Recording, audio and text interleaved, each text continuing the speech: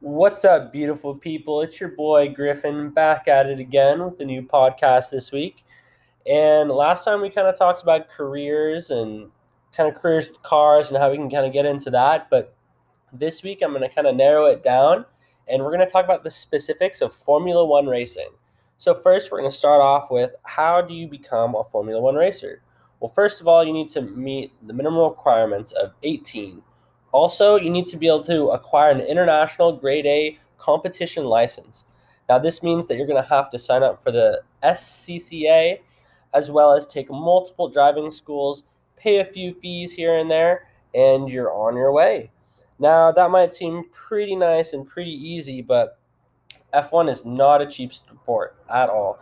F1 actually requires a full team and car. So not only do you need a multi-million-dollar car, but you need a team to be able to service that car in pit stops and throughout the race. Now, you may be thinking, oh, it might be $4 or $5 million, but you would be sadly mistaken. Typically, any F1 team can spend between $200 and $300 million every year just on races. Now, F1 drivers, after you spend millions of dollars on your team and your car, you will find out that they do some pretty particular stuff with that much money. For example, only some F1 drivers actually wear diapers. And if you think about it, they're in that car for hours and hours. They can't go to the bathroom. And something that a lot of them do is they actually pee in their suits. Now, is this sanitary? Not really. Also, is it comfortable? Not really.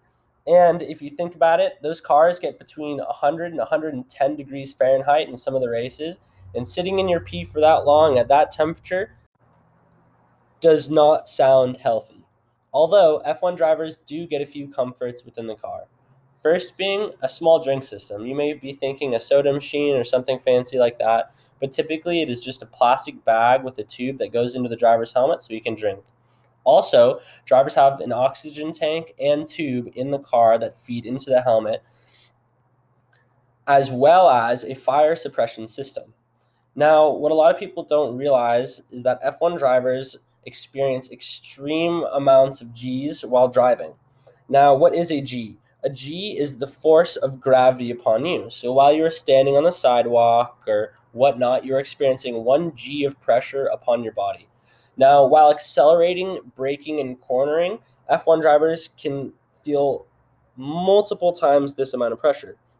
For example, while braking, they can experience up to 5 Gs of pressure, 2 Gs of pressure while braking, and up to 4 to 6 Gs of pressure while cornering.